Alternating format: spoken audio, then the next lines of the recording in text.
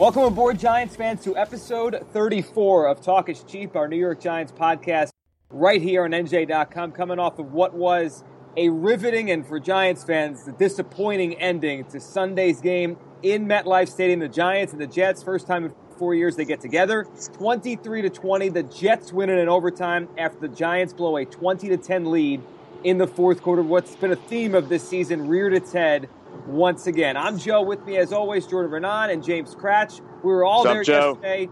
Jordan, we were watching the game. We were sitting there, and you and I looked at each other as the Giants were lining up to go for the 4th and 2 on Sunday. On the 4th and 2, 4-yard line, about 8.5 or so minutes to go, and the question was why? What are they doing? Why not go for the field goal? That's been the whole conversation, and then the aftermath now about Tom Coughlin's future. Jordan, just your thoughts, your initial thoughts, and then now as you had some time to kind of percolate on it, the 4th and 2 decision, up 10 at that point, to not kick the field goal. Yeah, I mean, to me, it seemed pretty obvious. I said to you at the time, I raced to get it up on Twitter right beforehand, so at least my stance was written in stone. It was out there that I thought it was a mistake right from the beginning. I mean, just take those points. You get up 2 scores. I mean, you get up 2 make them score 2 touchdowns. It's not really up 2 touchdowns. You're up 13 points. It takes away the idea that the Jets can go. There's still 8 minutes and 50 seconds left. That's plenty of time for 2 elongated drives. They're going to get the ball back twice at that point. They're going to have 2, unless the Giants really run out the clock and have a great drive. They're going to get the ball back twice. So, they gave them the option of being able to go down the field and kick a field goal on the first drive, which is exactly what happened. The Giants would have, if they had kicked the field goal, gone up 13, it would have been a chip shot. They kick a field goal, go up 13. The Jets go. First of all, you have to start pressing when you're the other team, because you have to get in the end zone. You can't just go down the field, dink and dunk down the field, and then get in field goal range and be like, okay, we're still okay here. We're still down 1 score. Instead, you start pressing if you're down 13. You have to make plays. You have to make plays down the field. You have to make plays to get in the end zone. So once you get in the red zone, you start to do things a little differently. You have to get in the end zone. You know it. You can't just say, okay, we're in good shape. As long as we get a field goal out of this, we're still alive. So, right from the beginning, mistake. And this idea that, okay, the Giants defense was going to allow them to run down the field anyway, even if they were up 13, I find that to be ludicrous at this point. This is a defense that had given up 10 points through 51 minutes at that point. 10 points in 51 minutes. So, to me, they given up 1 touchdown. They were saying, okay, they didn't have confidence that they could stop them from scoring twice in the final 8 minutes and 50 seconds. Makes no sense to me. Yeah, me neither. It didn't make sense then. It doesn't make any sense now as the week is playing itself out. And, I mean, just with that point you made there, Jordan, I mean, look, Ryan Fitzpatrick had a very nice game against the Giants on Sunday, but it wasn't like when they played Tom Brady a couple weeks ago when you can have those thoughts in your head, like, this guy's going to score a couple more times. We need every point possible. That hasn't been Ryan Fitzpatrick his entire career. It's just amazing to hear that and to think about it. Now, James, you had a piece on NJ.com on Monday about how the offense really kind of hung the defense out to dry there, and I agree with what you wrote. And I mean, look, that was a tough spot for the offense to try to get it in the red zone, tight area, and then when it didn't work, all the pressure shifted to the defense right away.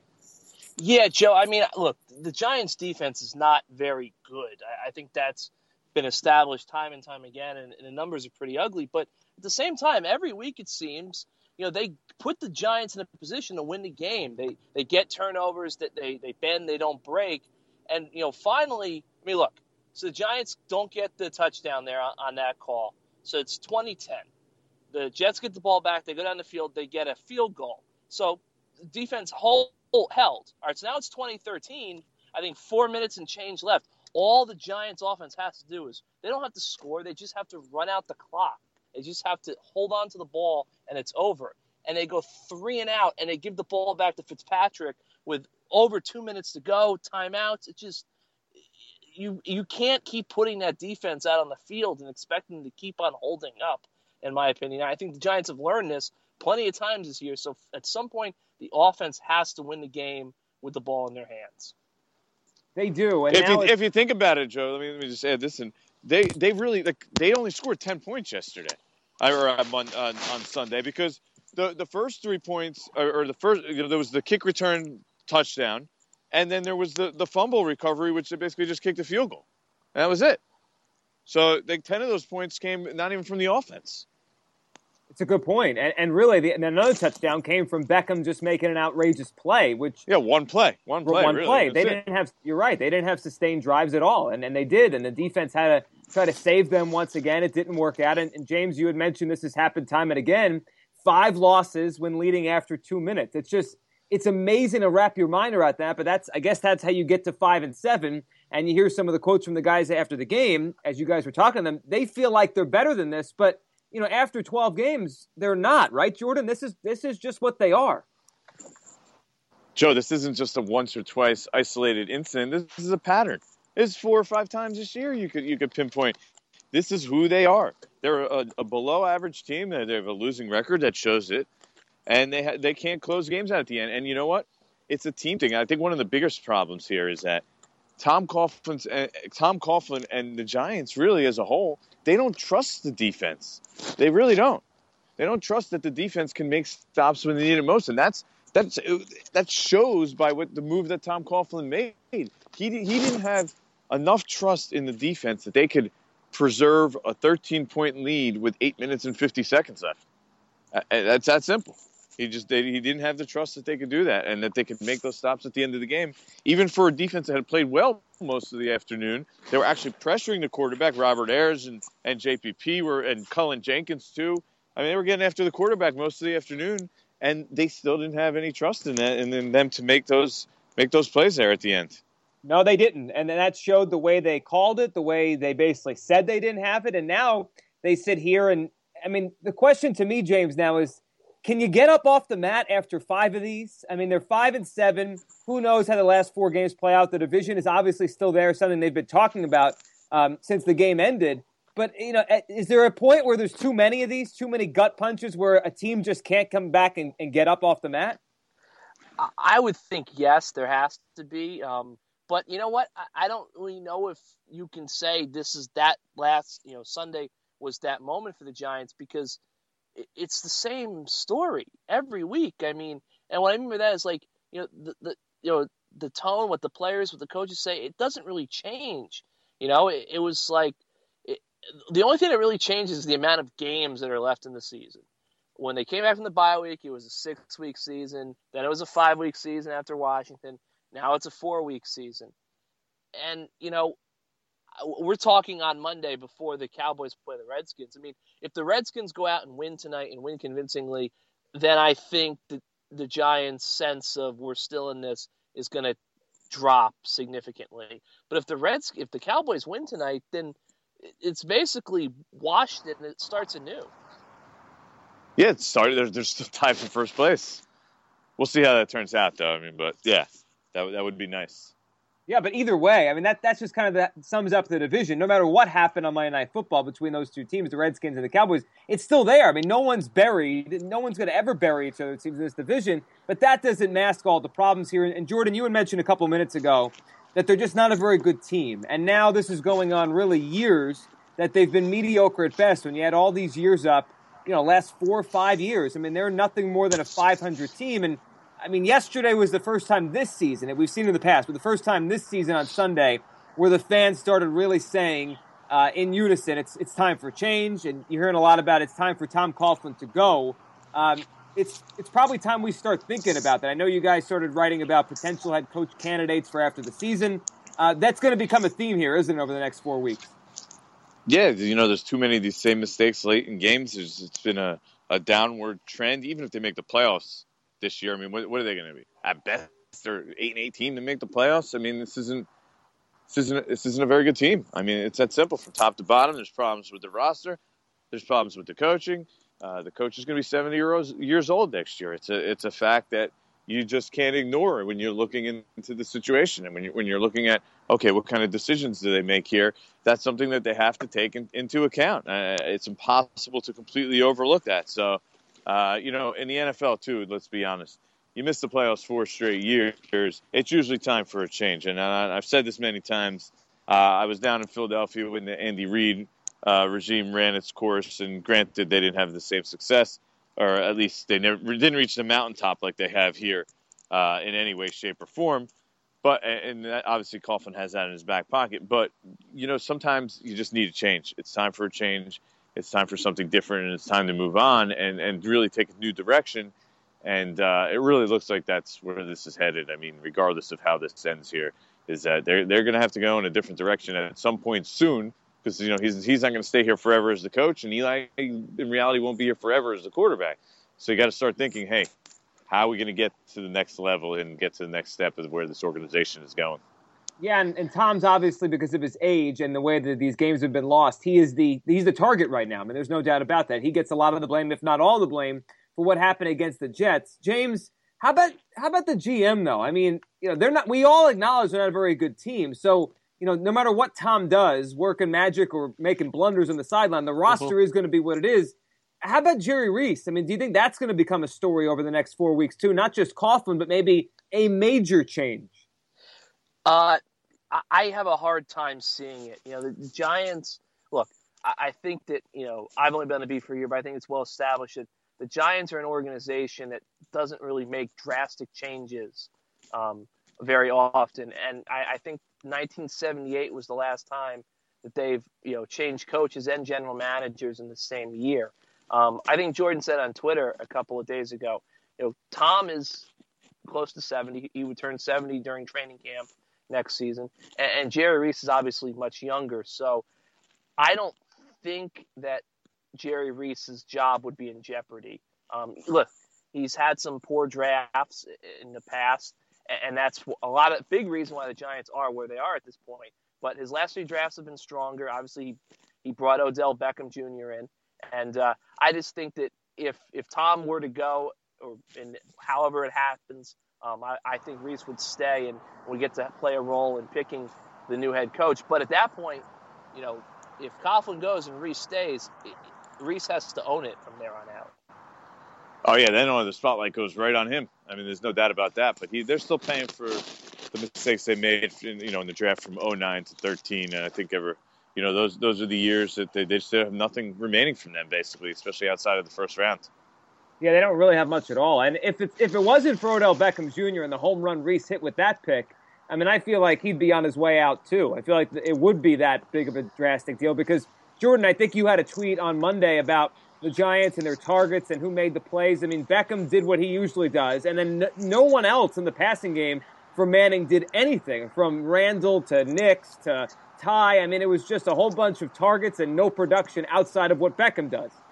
Yeah, it was like Beckham 148 yards on 11 targets, and everybody else 147 yards on 23 targets. So, more than twice as many targets and pretty similar production. That's just not good enough. And they need someone else, and Ruben Randall's not doing anything. Dwayne Harris is providing very little at this point. But he's the third receiver. He's the slot receiver. They didn't really get much out of Shane Vereen here the last couple of weeks either. That's something they're going to have to rectify. Will Ty was their second best receiver. Outside of Ty and Beckham, they got nothing yesterday against the I was about to say the Patriots, but no, against the Jets. So, they need to get more outside of that. Odell Beckham is tremendous. He's an absolute stud. I think we've seen that. He makes mistakes. He kicked the ball. That was stupid and foolish. But how good is he? He makes up for it on the very next play by converting a 4th down and a tough catch. So, what can you say? He's really good, and right now they just don't have that much around him. Yeah, he's really good, and the rest of the team really, for the most part, it isn't. How about the mood inside and around the team, right after the game and then the next day? James, I mean, we were talking earlier about gut punches and how do you get back up after the mat. I mean, the Giants, the one thing I guess you could say about them is I guess they kind of have an iron chin because they do it all the time. So maybe it won't affect them down the stretch of the season as much as it would some other teams. But what's the mood? Does it feel like a team that just knows they've let too many of these things slip away, or is it we'll get them next week? I think they're a team that realizes that there's been a lot of opportunities presented to them so far, and they have not taken advantage of any of them. But at the same time, I also think it's a team that, look, I think, Tom Coughlin said he's a competitive person. They're all competitive, obviously. It's a National Football League. And I think that even though everything that's happened, they still sit there and say, if we can turn this around, and I think that they do believe they can, are they correct? I don't know. But they feel they can turn this around, and at the same time, it's still available to them. I mean, look, I think if they were 2-3 games out of first place, that they would be resigned to their fate. But I think the fact that the division is so poor, until they're eliminated, they're going to have some sense of belief. Worst case scenario, they're 1 game back with 4 to play. I mean, why shouldn't they're not going to? They're going to think they're in it regardless. I mean, if they go 3-1 and they're 1 game back with 4 to play, who here doesn't like their chances? You have to like their chances because everyone else thinks too. Yeah. Now, do we believe that they can go 3-1? I think. I'll speak for me personally, probably not at this point. But at the same time, if you're them, you have to look at it like, look, we lost 3 straight, but we should have won 2 of these games. We should have beat the New England Patriots, who are one of the better teams in the league. They played well against some really good teams. They have some decent victories. So yeah, they're going to think that they still can get it done because there is some shred of evidence that this could be a team that can win some games, and even when it's against teams like Minnesota and Carolina that are really good teams. Now, it's a different story whether they get it done or not, but, they're going to think that they can, I think. I look at their season now, it's 4 games, but I look at it's 3 parts. You have to win on Monday night in Miami. If you win that game, you have 2 tough games, home against Carolina, at Minnesota. You got to split those 2 games. And if you can take care of business in the first half, the first part, and take care of business in the second part, then you just roll the dice in Week 17 against the Eagles at home, and you see what happens. That's the way I think that they need to look at their season going forward. But the reality is that if they don't win that Eagles game, between division records and tiebreakers, they're likely going to have no chance whatsoever. Exactly, but I just think they've got to get. Yeah, you got to get to that point, right? I get your point. I'm just saying, it's still in the race. But without winning that game, there really isn't going to be a combination of wins that probably gets you in, unless they win that game. Right, that's going to be the one if they do get there. And I guess every Giants fan would sign up for that right now. Off of the way this season has been, the way that loss was to the Jets, I mean, I think you'd have to sign up for, whatever happens over the next 3 weeks, whatever it is, as long as you're alive going into the last game of the season, I think the Giants would sign up for it, and I think all their fans would too. Yeah, definitely. You know what's interesting? You think if they win these next 3 games and then lose the Eagle game, they could get into the playoffs? They'd be at 8. But at the same time, they got a division record. Is somebody else going to get to 8? Well, are the Eagles going to see? To me, that's the big story in the NFC East now. Is that the Eagles? We looked at that schedule and we said, okay, it's tough, and they got 2 games. The 2 teams that might be in the Super Bowl. They just beat the Patriots somehow. So now all of a sudden the Eagles are sitting at 5-7, and their pathway to 8 looks a heck of a lot better than the Giants right now, which is incredible given the fact that they basically burned the city down 2 weeks ago. So they quit on Chip. They quit on Chip until they beat the defending Super Bowl champion at home. Quit on Chip until they put up 35 unanswered in New England right up for about 2/3 of that game. So, I mean, look, I think that's all. That has to be the Giants' goal now. And I'm not saying necessarily they're going to get to Week 17 and it's winning in. I mean, they might need help from Dallas or someone. But that's the only thing I think they can cling on to, is that we can still get to our home game in our building in the race. But can they get there? We'll see. Yeah, if you look at it from an Eagles perspective, I mean, who are their next 2 games? They got 2 tough games, right? Arizona's one of them. And Buffalo. Buffalo, and then Arizona. So LaShawn McCoy comes back to Philadelphia and then Arizona. Yes. Right. So if they could somehow split those 2, and then they have Washington and the Giants to close it out. If they split the next 2 and then win the 2 division games, it's pretty much in their hands. I can't see a way that they're not going to make the playoffs if they do that. It's amazing. It's amazing to listen to this because, Jordan, you're right on that. Your logic is sound on that. But like we were joking about, I mean, the town was burning down in Philadelphia. Yeah. It doesn't make any sense. But the rest of the division is that bad, Joe. And it's that simple. What about everybody's Cowboys? that bad. They got work cut out for them. I haven't done the math yet, but if there was a way for all 4 teams to finish at 6-10, that would be something. All right, before we look forward to the Miami, sure there is. Of course there is. There's got to be some sort of weird thing that could happen.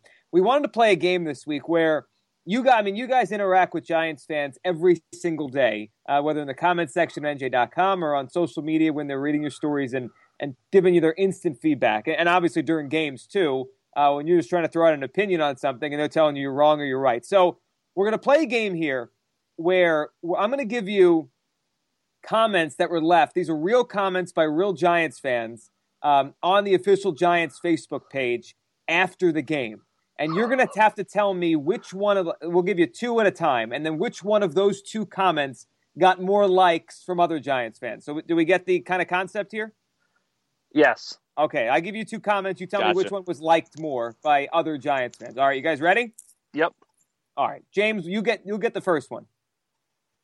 Option A, this one was by Darren, fan Darren. Coach Coughlin, your ridiculous stadium-pleasing call to go on 4th down cost us the win. You deserve to bench yourself for the next game. This possible season-ending L is all on you. Sincerely, frustrated New York Giants fans. That one was by Darren. So did that one get more likes, or did this one, James?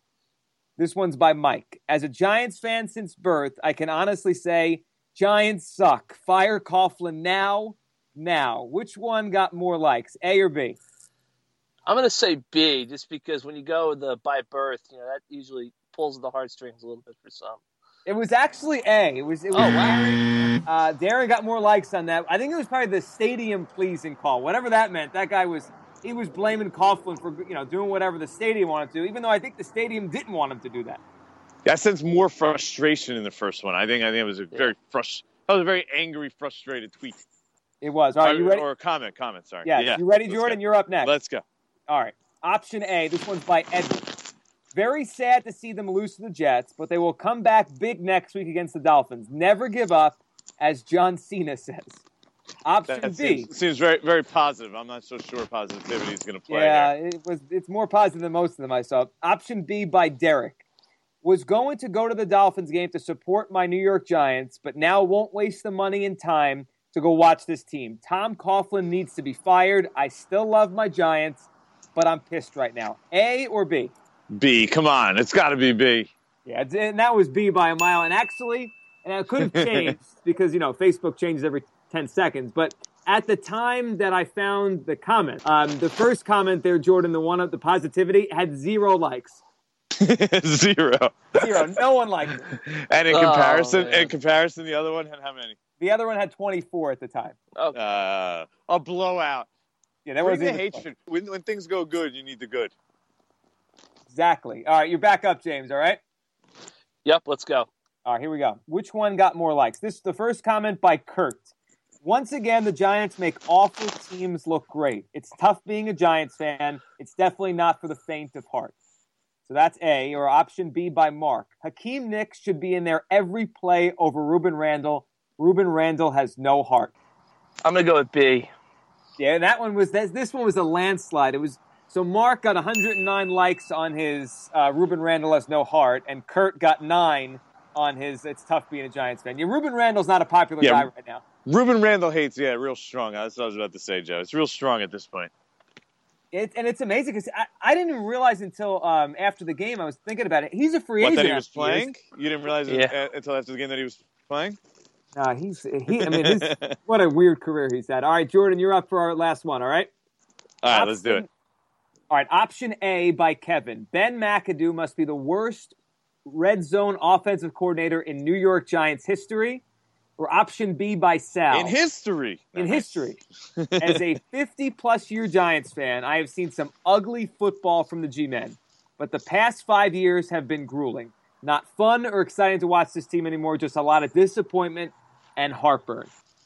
Yeah, that's a little too well written. So I'm going with A, the worst in history.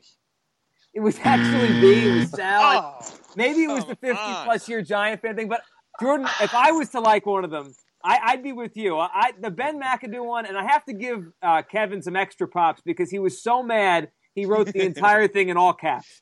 Oh, come on! I love anyone who writes with all caps. Two things about those commenters. One, McAdoo. Believe it or not, the Giants are horrible in the red zone this year. But last year, I looked up over the bye week. They had the best red zone offense in terms of ranking of the Coughlin era. And then for the other one, 5 years ago, you won the Super Bowl. How grueling could that have been?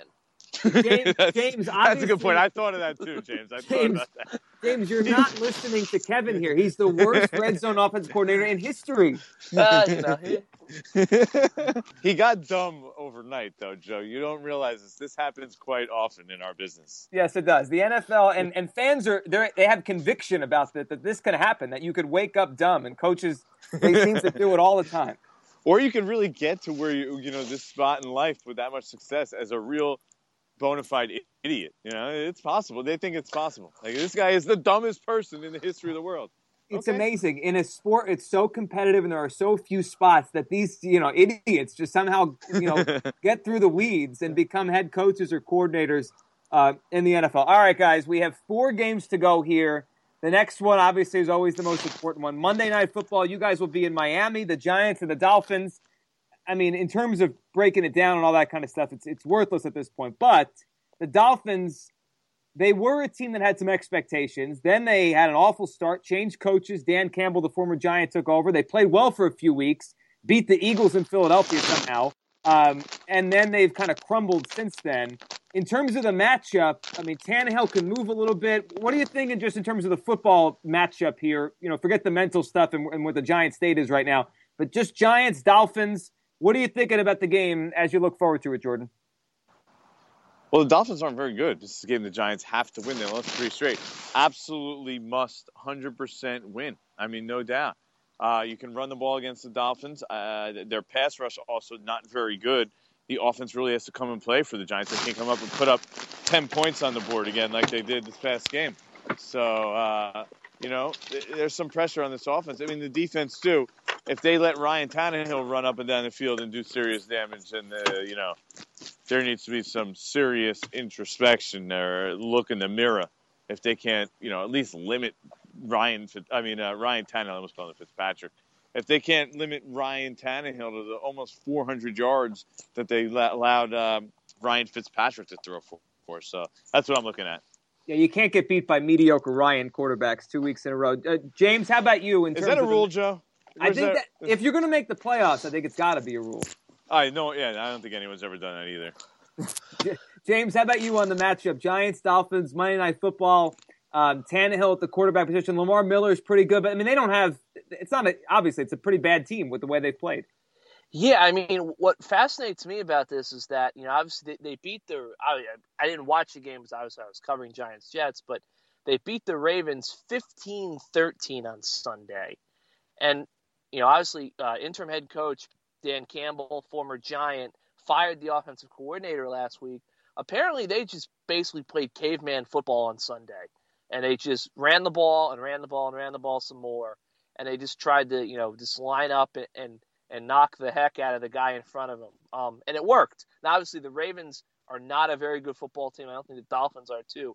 But, from what I read, the Dolphin, a lot of Dolphin players love Dan Campbell and like him to stay on, maybe as the head coach or in some sort of capacity next season. So I think it's going to be an interesting game for the Giants in the sense that this team isn't very good, but they might have a lot to play for and a desire. And if they're going to go out there and be physical with the Giants defense and their offense, obviously they've got Ndamukong Suh, this offensive line is going to have to block him at some point. I know he's not having a great year, but he still is Ndamukong Suh. So this could be a tough matchup for the Giants, I think, if they're not careful.